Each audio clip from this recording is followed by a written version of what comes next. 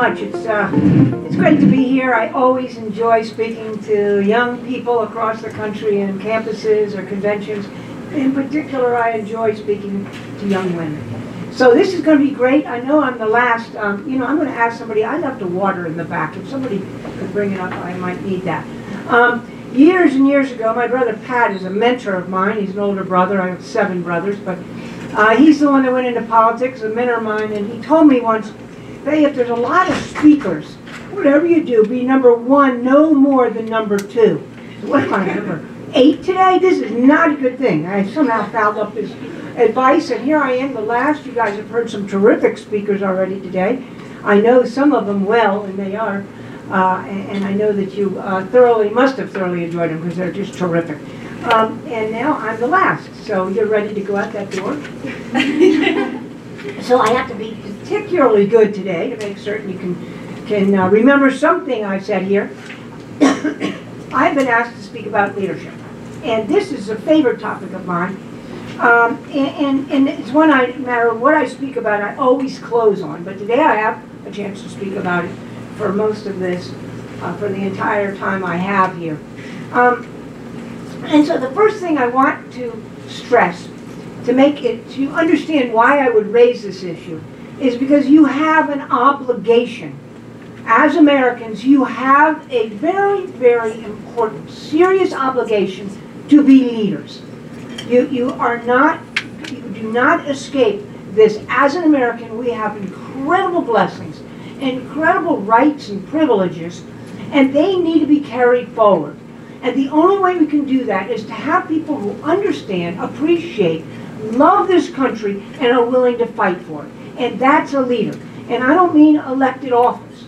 I want to stress, you have a lot of people in this town, or congressmen and senators across the country, assemblymen, state senators, who are not leaders. In fact, most are not. They are followers.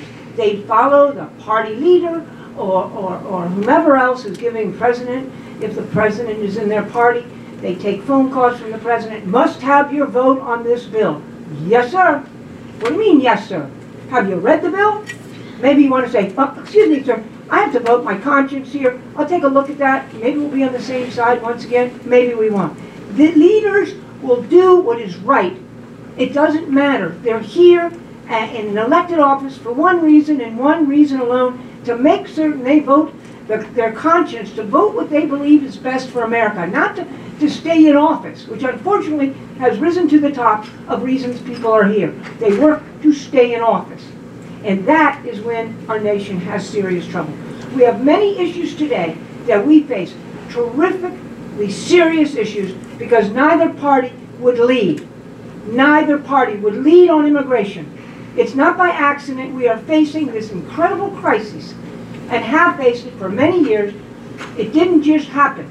It's been going on for years because neither party would step up to the plate and say, I may risk my office, but I'm going to lead on this and see if we can't move the country in a way where we can solve this problem, even if it means my taking a hit on election day.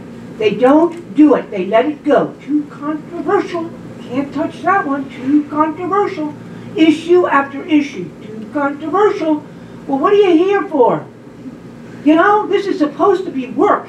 You're not supposed to be just slipping and sliding, avoiding every issue, every major confrontation. You are to be out front. And this goes across the country. Every one of you has to determine who you are. What do you truly believe? What are you passionate about? What are you willing to put yourself on the line for? And what aspect of the issues this great country faces are you willing to start speaking up about? That's leadership. Leadership is to motivate, to influence. It's to uplift. It's to move people in a certain direction, to make them think. That's what leaders do. They don't just say or don't say what others want to hear or don't want to hear. They are willing to be who they are meant to be. True leaders speaking up, proud of those things that are in their heart. So proud and recognizing that this is who they are. And no one should be able to intimidate you or make you hesitant to speak about those things that you feel so strongly about. That's leadership. And it means being a leader in your community, in your families, It means that those with whom you work are really understand. They get to know you, they get to like you, and all of a sudden they realize, dang, she's pro-life.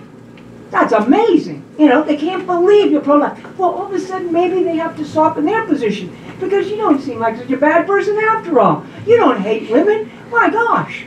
You know, you could be pro-life and be decent. You know, this is an important concept. The key is leadership. All right? That's how we move a country. That's how you motivate individuals and build that movement to be bigger and bigger. We do it individually. And maybe one day you'll have a role where you influence more than just those you touch each day.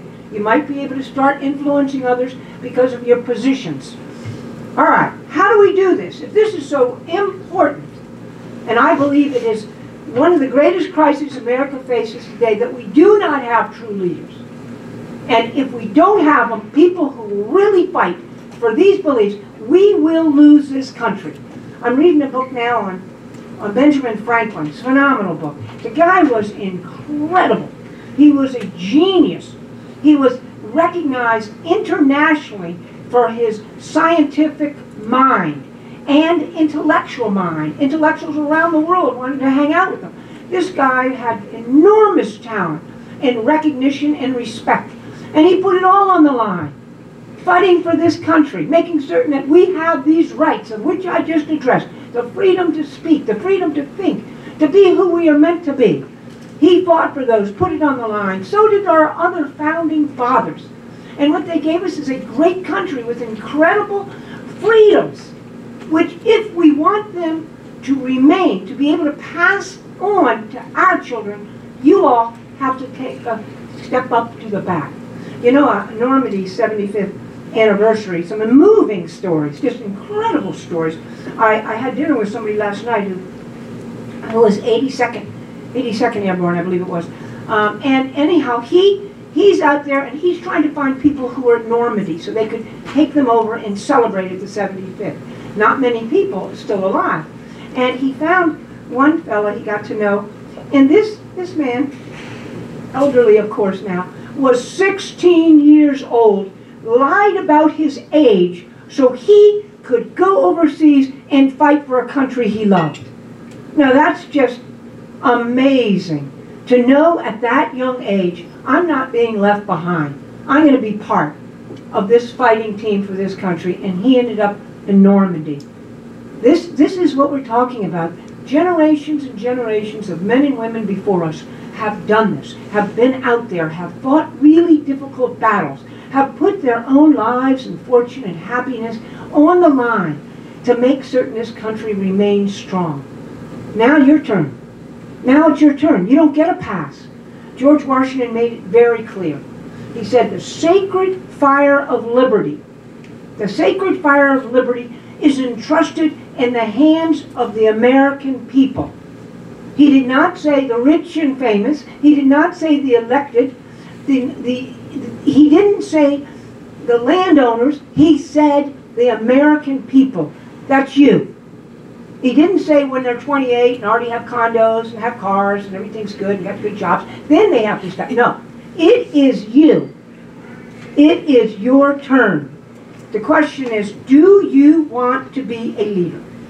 Do you wish to be one of those who stands any opportunity you have for those things that you think are so important? I think the fact that you're here today suggests yes. So let's take it to the next step. How did I learn about leadership? How did I really get a sense of what is required of me? By working for one Ronald Reagan. I worked for him for almost 10 years. And I watched, and I was in my 20s when I first met him and started to work for him. And I have to tell you something. I was a conservative, but I was young and people were just, the left was very, very angry and they were yelling and you call your names and my girlfriends were saying, how could you possibly be, with that crazy guy, with the orange hair and a B actor. I mean, he's, a Neanderthal, what are you doing? But I realized I might have started at times to be hesitant. I really believe in this issue, I believe in that issue, but maybe if I beat up a little bit, maybe I would have backed down. I was a little hesitant. And I saw this man who was ridiculed constantly, was called dumb and not the least bit a deep thinker, go out front time and time again in the midst of all of these awful things being said of him. And he was proud. He was always a proud leader of the conservative movement. It didn't matter what the press or the liberals or even the minor Republicans or anyone said about him. He knew what he believed. He loved this country and he loved its people. And he knew, understood what made it great. And as a result of that, in his willingness to stand tall and battle any way he could and be there for those of us who believed as he did, when he became President of the United States, it wasn't policy that united this very, very downtrodden nation, a nation that had lost its hope, who saw the future as not better, but maybe worse than even the situation they were in. How does one man get into office and lift a nation, a whole nation, left, right, center? How did they do that? Because he was a true leader of the nation. And so he spoke to the American people, and he said to them, I know the kind of work you can do. I know your greatness. You are Americans. I have seen what Americans can do when they work together. I am your president, and I can make certain that the policies that I push will be beneficial to your businesses and your families, but I can't hire people. I can't start to let people know things are great in America. You have to do that.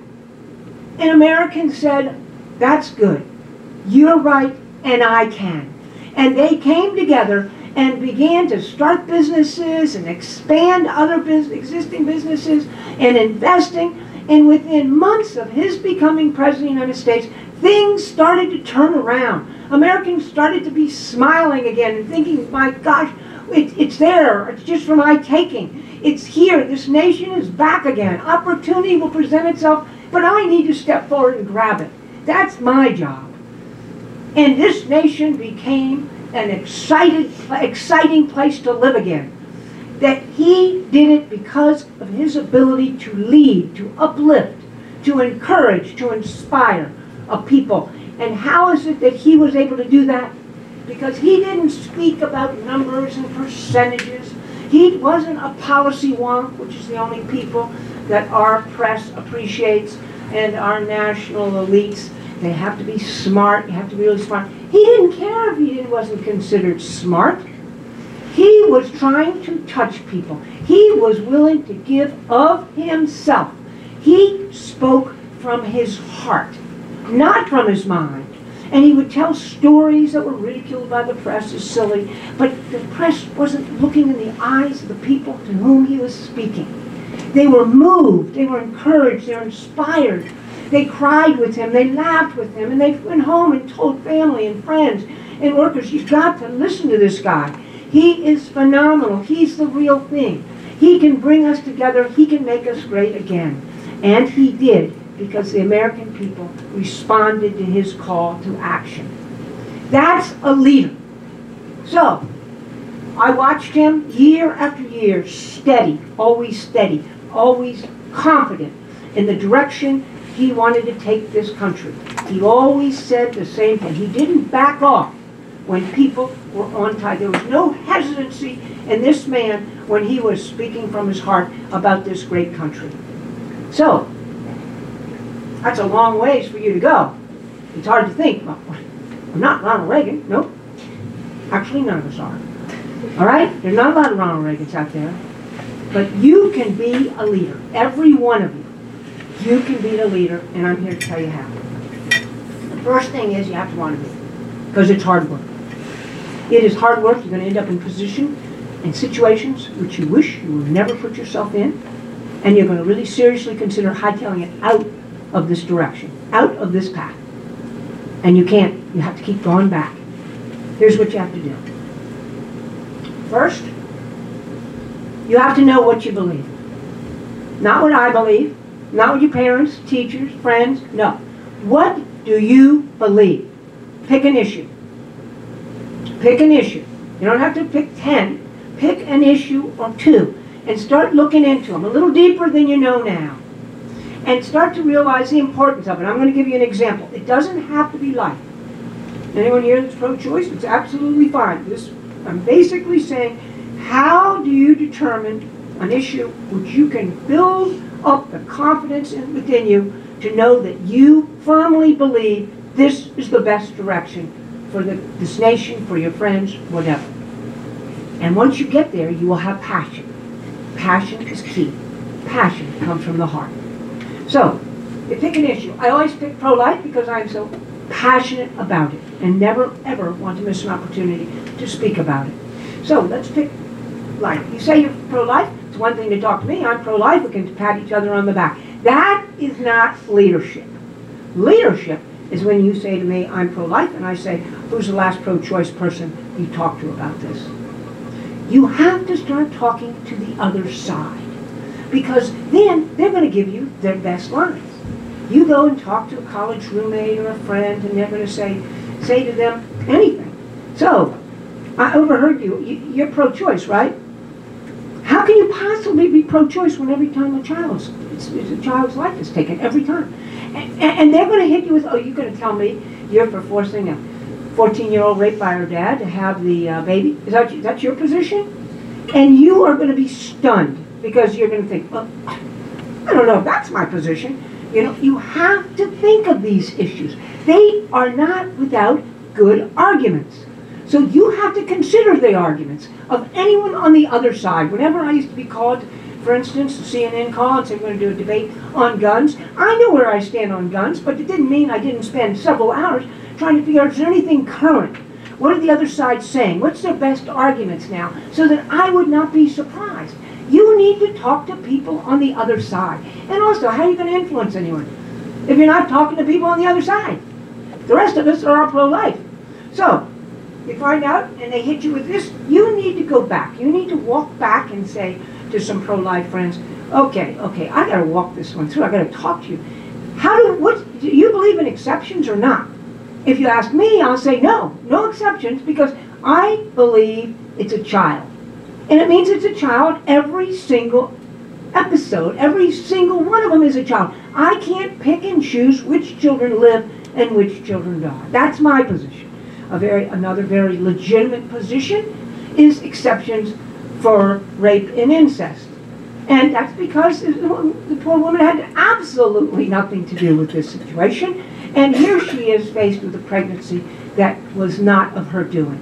So should she be given an exception? That is a very reasonable position, and I suspect that if any laws get passed in this country that start to restrict abortion and are upheld, they will always have that exception. If I were a governor and a bill came to me and used those exceptions, I don't agree with the exceptions, watch how fast I sign the bill.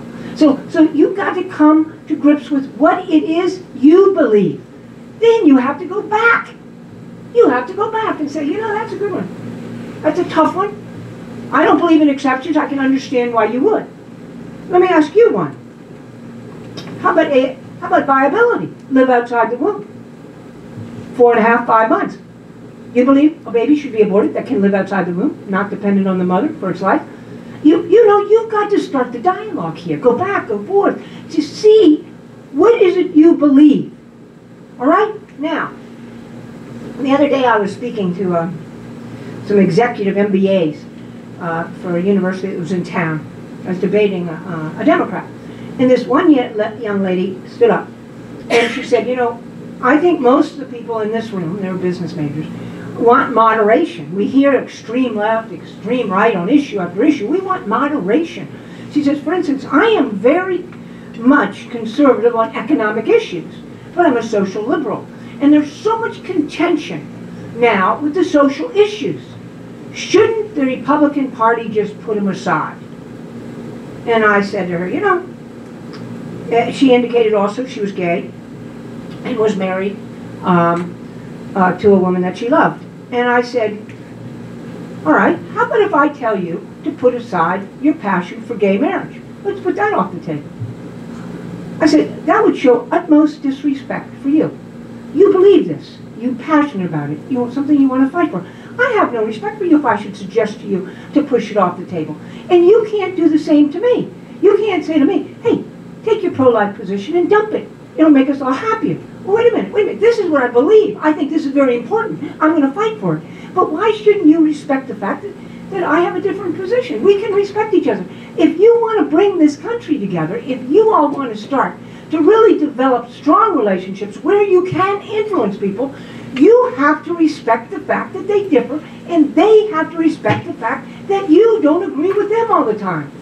As I explained to her, I've done many a battle with some other conservative economic people, in fact some liberals, to beat NAFTA or to beat some other programs out there because I don't agree with Republicans on a lot of issues, and you coalesce with those with whom you do battle.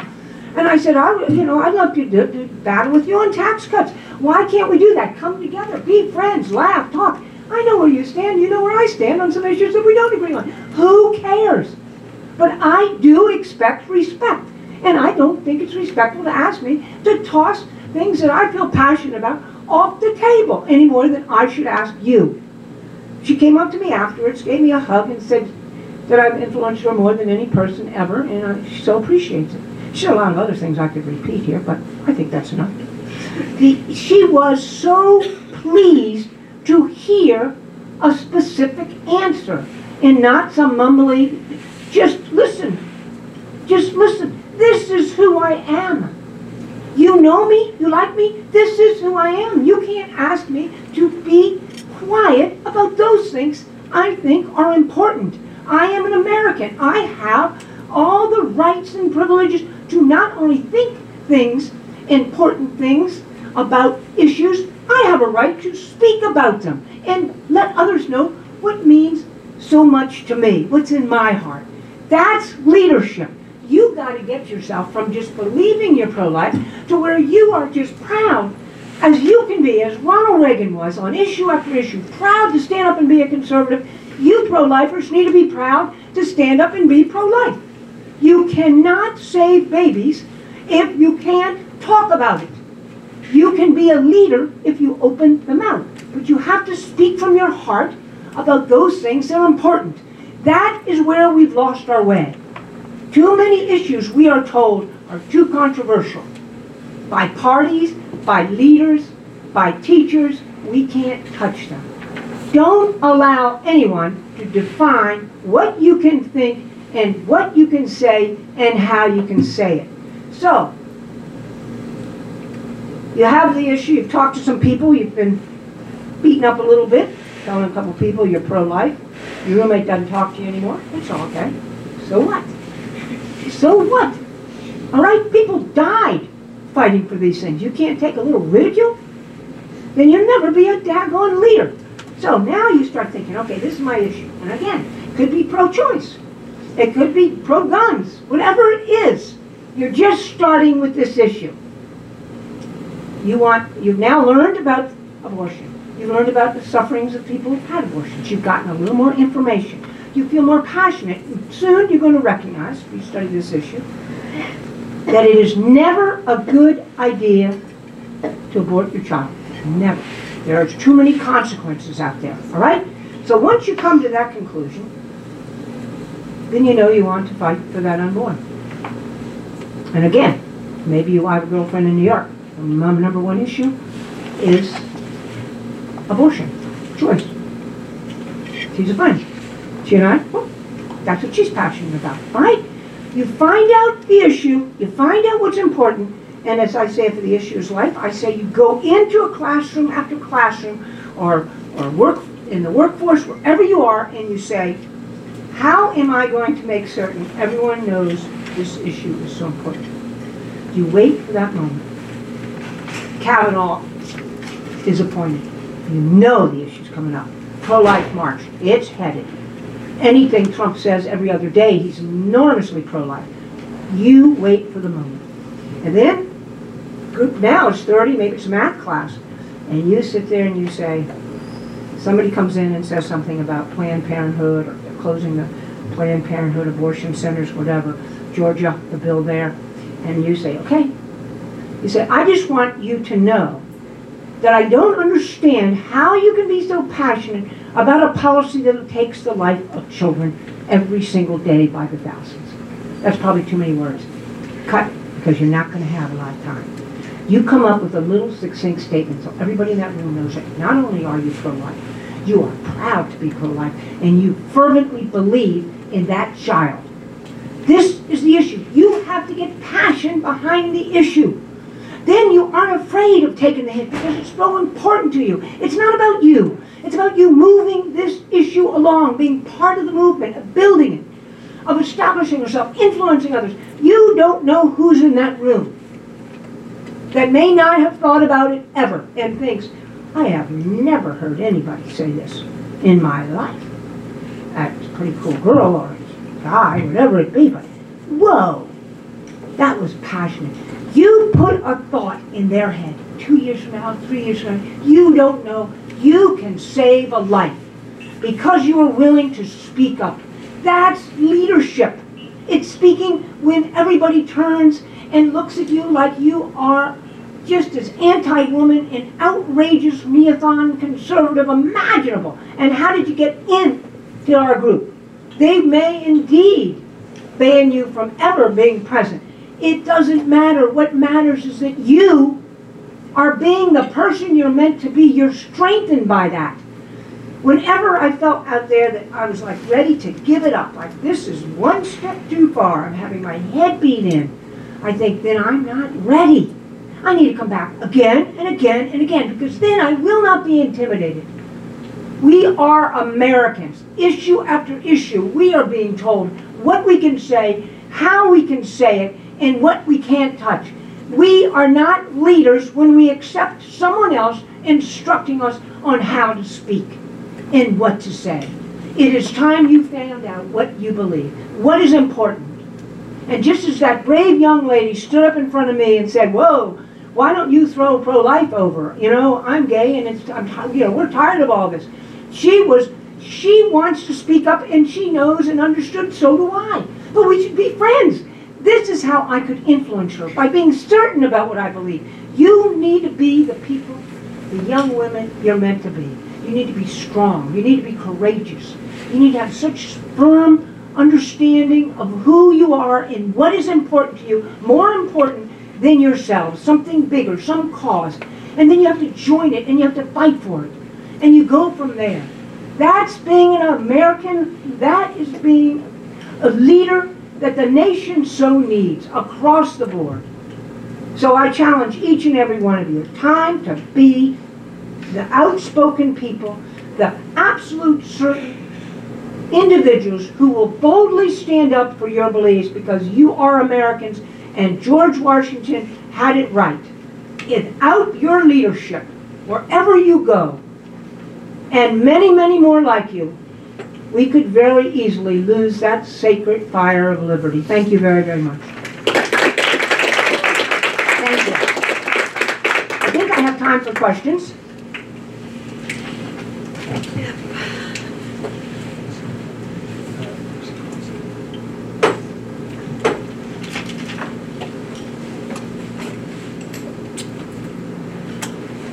Hi, my name's Angela. Thank you for coming. Please call me Bay. My father's the only person ever called me Angela. Oh no, I was saying my name's Angela. Oh, you're Angela. I'm Angela. Oh my gosh, I am too. That's amazing. Okay. Sorry. Nice to meet you. Nice to meet you. So one of my favorite quotes has always been by Ronald Reagan, and it starts, "Freedom is never more than one generation away from extinction." I'd just like to get your take on your advice for us in a generation. Conferences like these are really affirming for conservatives, but going back, we know that ideologies like socialism are being viewed really favorably by our generation. So what's your advice engaging with people? I really feel strongly there's too much name calling in this country, and because somebody's a socialist and they're anti-American, they obviously don't have any respect for our founding fathers, and in truth, many of them don't. But I think we have to, as individuals, you have to firm up, why do you believe socialism is not good, all right? So you have to have some kind of a way to respond to them. and not be afraid of it, and see where they're coming from. I mean, I heard this morning that some of the Democrats, and certainly many in the Democratic Party, they think the Founding Fathers made a huge mistake. I mean, the mistake started with the Founding Fathers and has gone forward ever since. Well, that's kind of hard to figure out how we're going to deal with them. But I think what you have to do is first really gain a full appreciation of those Founding Fathers and the principles. Have a full sense of how that has worked for all these years and has made us great and kept us great, those principles. All right? So have some language on that. Have some passion about that. Have just a few examples. Not that you have to be able to write a book on it, but just so you can, when speaking to them, be able to refer to an anecdote or a quote or a comment on one of the Founding Fathers and say, how can you dismiss this? How about this 16-year-old? You could volunteer, and lie to go and fight for his country. Is there something was wrong with this? I mean, where was that love from? I mean, enormous power. Look at Ronald Reagan. All he did for this country, he was, a full capitalist. He fought for American workers, American people, and look what happened. We became great economic power again. So those kind of things. So, but you can, but don't be threatened because they're just going to call you names.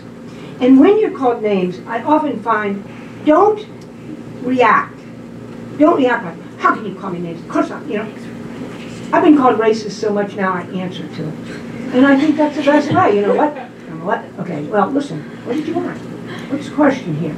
And I want to say to them, okay, you think that's where I'm coming from, but I'd be glad to give you 3 good arguments for my position which will indicate absolutely no hatred in my heart for anybody. What are your 3 good points? Let's have a dialogue. Let's talk. I respect that you believe socialism is good. That's fine. You can disagree with me. This is what makes this nation great. Why do you think socialism, when it has never succeeded anywhere, ever, would be a good policy to assume now in this great country, which is thriving? You want me to do a little video on Venezuela and see how it works there?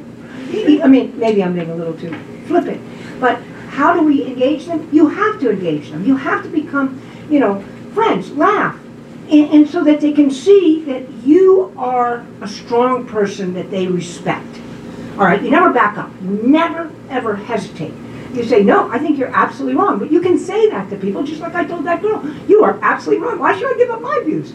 But engage them, because then you can influence. You cannot influence when the left's over there and the right's over there and we're firing names at each other. It can't work.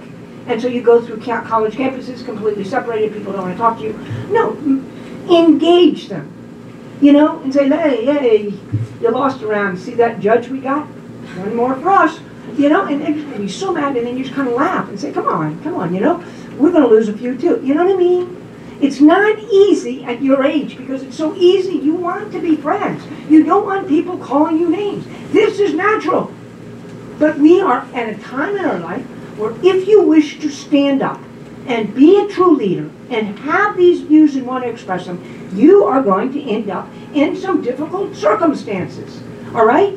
And you have to be willing to do it. And the only way I know for you to make certain you are ready is to take the hit, be called the names, and go back for some more, and then call you racist again or anything else, and keep going and going. Pretty soon, you'll be like me. Yeah, Nazi? Yeah, right. Okay, let's go back to the, they just call names. That's all they do. They are empty and void. And if you can get through to them, you can influence them. Great question. Thanks very much. My name is Sarah, and I'm from California. And my question for you is I can't solve California. Of course, your political career started when you were pretty young. So what do you think are some tips that you would have for people in our age group that are looking to develop political careers or just influence social change in some way? What are the things that you think helped you be successful? Excellent. First of all, let me repeat. To be a leader does not mean elected office or politics. You are a leader in your family and how you raise your children and how willingness you are to be frank with them and your communities. You're definitely a leader in the workforce. You can be a leader on campus. But your question is one I'm delighted to answer. Number one, my first job in politics, I was at graduate school, and my brother suggested I take a leave of absence and work for Nixon, and that was the year of Watergate. So I was on that as an intern or, just a staffer for 6 months. And I went into that office, and in the first 2 days, I was getting a graduate degree from McGill in math. And in 2 days' time, I said, oh my gosh, this is exciting. Go in, and they're all talking policy, they're talking front page, the papers. Did you see Governor so-and-so? Can you believe he made that statement? And you're just like, what? And you just, all of a sudden, there's electricity. There's a lot of young people.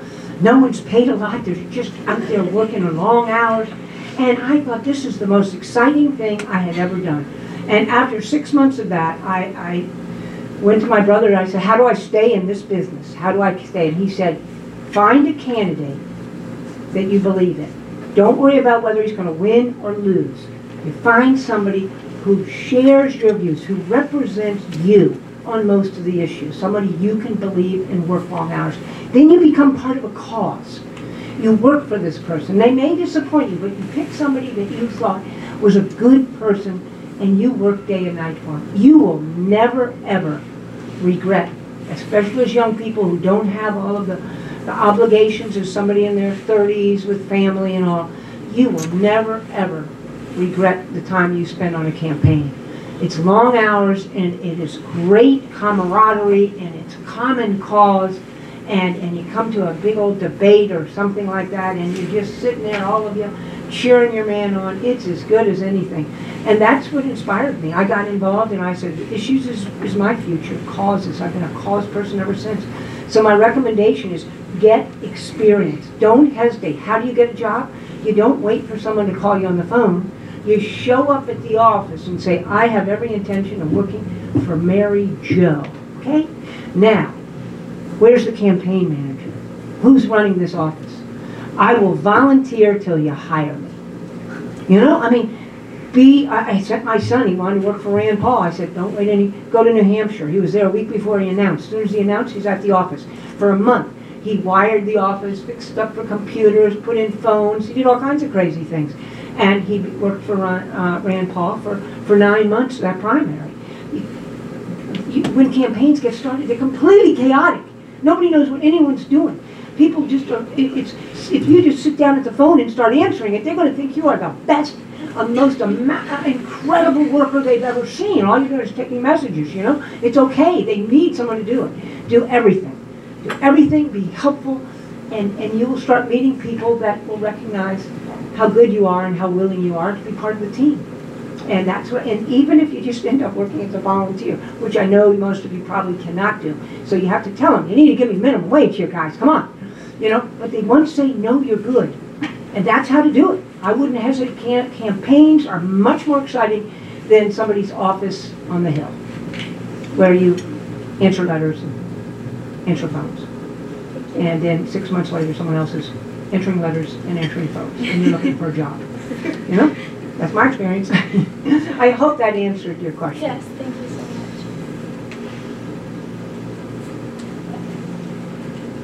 Hi, my name is Renee. I go to Biola University, and I just really appreciate your talk and your conviction. I am going to be a leader in my student government next year, Excellent. I really want to model that kind of conviction because social issues come up a lot in our decision making. And one question I have for you is I have heard in the past people say they appreciate me bringing up my position on things, but I also am always thinking in my head wanting to walk that line of being wise about the moment and what battles to fight, when and where, whether things should be said in a group setting or a one-on-one setting. So I wondered if you had any insights on that. You're going to have to use your own instincts sometimes. You don't want to just drop it on people who are having you're all talking about the football game last night, and there's this person over here who wants to talk about abortion. What in the world is this girl doing? You got to figure it out, and that's why I say, if the issue comes up in your classroom, it doesn't matter if it's math class, if an issue, guns, whatever it is you're passionate about is raised, then you got a 15, 20-second hit. that is as tough as you can be, you know? So it says you're absolute, you're bold. Because people will respect that. They'll be like, whoa, where did that come from? You know? And it sits with people. And they, you know, they might come out afterwards and ask for clarification, they might not. But you put the thought, every child, every time it's a child, they are children, you know? You put that in their heads. The woman's the second victim, every time. And sometimes that's all you can do.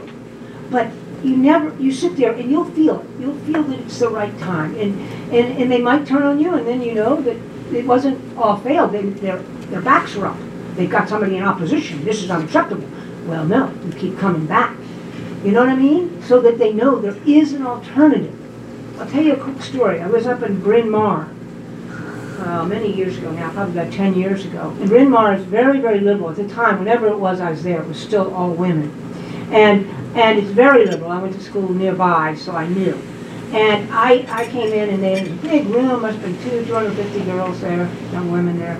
And they just beat the heck out of me. I would make this, and I talked about the failures of feminism. There might have been 2 women in that room that agreed with me, and that was it, you know. And they just rolling their eyes, and giggling, and laughing. And I just sat up there and kept hitting it, and hitting it, and hitting it, you know, and how terrible feminism results of it have been for American women. And I got a note, an email a couple of years back that said we were in that group, and we went back to our rooms, out my roommate and best friend, and we laughed about these crazy things you said, and we made fun of you all night. Now I want to tell you something. We met recently, and we realized you were right. Now, how would they know I was right if I hadn't been willing to go on campus and stand up for our beliefs and just let them know there is another side, guys. You might just think I'm far, you know, on an alternate planet, but it's this planet, and this is real. And they became mothers, and they had kids, and they started thinking, you know, she was right. And that's because I dropped the seed. You need to drop seeds. That's what leaders do. You're not going to make the case and convert people every day. You're going to keep dropping seeds about how positive it is to be pro-life, how children are wonderful, how you know, even those who are not wanted become the center of people's lives, you know? You come up with anecdotes. If it's guns, you talk about them when something happens. And you're free to speak. Yes, I do believe we should be able to protect ourselves. You make the case constantly in spite of the opposition. And even when you feel bad, you know that when you feel bad, you say, okay, I obviously wasn't ready. That hurt me, you know, to have them say that about me. It hurt me. Okay, let's go back a couple more times. Get a couple more hits. Pretty soon it doesn't hurt anymore. And then you can relax and smile and say, oh, come on. You know, or whatever your humor is. To kind of diffuse it. And then all of a sudden they're laughing with you. And they call across campus. You got a gun on you? You know, I mean, you make it light, but they respect you. They get to know you. They think, hey, you know, there's a couple people pro-gun. You know, she's a little crazy, but you know, I mean, this is how we are supposed to be. Down in Brazil, years I debated down in Brazil. She's on TV now. She used to be Democratic chairman, and very close to Hillary, you might add. And we debated right next to each other, 2-3 times a week. And people used to say as I traveled across the country, how can you stand just being next to her? You know, she's just left and just terrible. I said, wait a minute, she's my friend. Just relax here, you know? She's a great lady. She's a great person. We just disagree on everything. She's wrong, I'm right. How do you work this? Thanks for that question. I think I have time for another one? Good, because I'm making these answers way too long. My name is Mary Pat Peterson, and I'm also from California. And my question's a little bit more personal. Alrighty.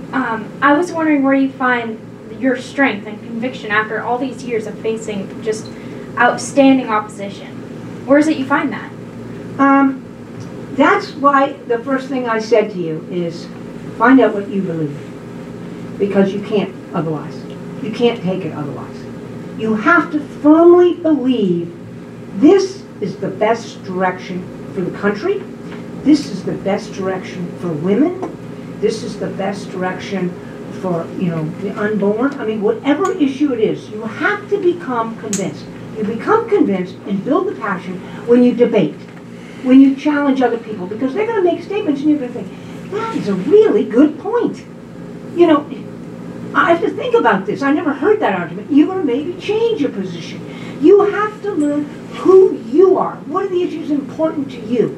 Once you gain that, then you end up with the strength, the courage of your convictions. Not just convictions, but the courage. And I can tell you, I have debated issue after issue, and I've switched on some. I'm not a free trader. I saw firsthand what free trade did American workers, American families, and I could not support it. I am a fair trader. And so these are issues that I learned, I studied, and I thought absolutely free trade, best thing. And then as I got to know and saw people losing their jobs because of it, I said, stop, this can't be good for America. And I developed, you could change. Then you've got to keep an open mind and respect people who disagree. But how do you get the strength? You get the strength from the conviction you're right, that I have studied this. I know without issue that any woman who ever approached me who's pregnant, I know that without question, the best thing is that she has that child. There is no hesitation. I don't care the circumstances. And I would stand by her. I would never, ever suggest that, she's done anything wrong and she didn't she aborted the child. I'm not here to tell people that, the sins they've committed, if you like. That's not my job is not to judge. But if there's any way, and bring them into my house to live, so they're comfortable and know that they have somebody fighting for them, I would do it to save the child and for her sake. And that's because I'm so certain. I've met women who've had abortions. I've seen the tragedy. I've seen the heartbreak. I've seen the scars they've lived with. I just wouldn't want any other person to ever live with that. You see what I mean? And so then when you're that confident, why was Ronald Reagan able to put up with that? Why, when he became president, was he able to stand up to the continual ridicule? It's because he was certain America could turn around if he could reach the people. Get what they were saying about it. Can I reach the people, inspire, uplift them? I know they're good for it. I know they're amazing. I know they can do this. I can't. I can just inspire them and send them the positive messages, and he did that. And you can do it with friends. You can do it with colleagues. You can do it by your own example. But if you don't stand up, if once you get hit, you start hesitating, you're not a leader. You're just one of them. And so that's where I get it. My strength comes from my conviction that I'm certain these issues which I reviewed are the direction I believe that in which they should be resolved, and I am certain about it. And I'm willing to stand up if somebody disagrees, and I'm willing to work something out in the middle if it's not on life, because I cannot compromise on life. Thank you all very, very much, and good luck to all of you.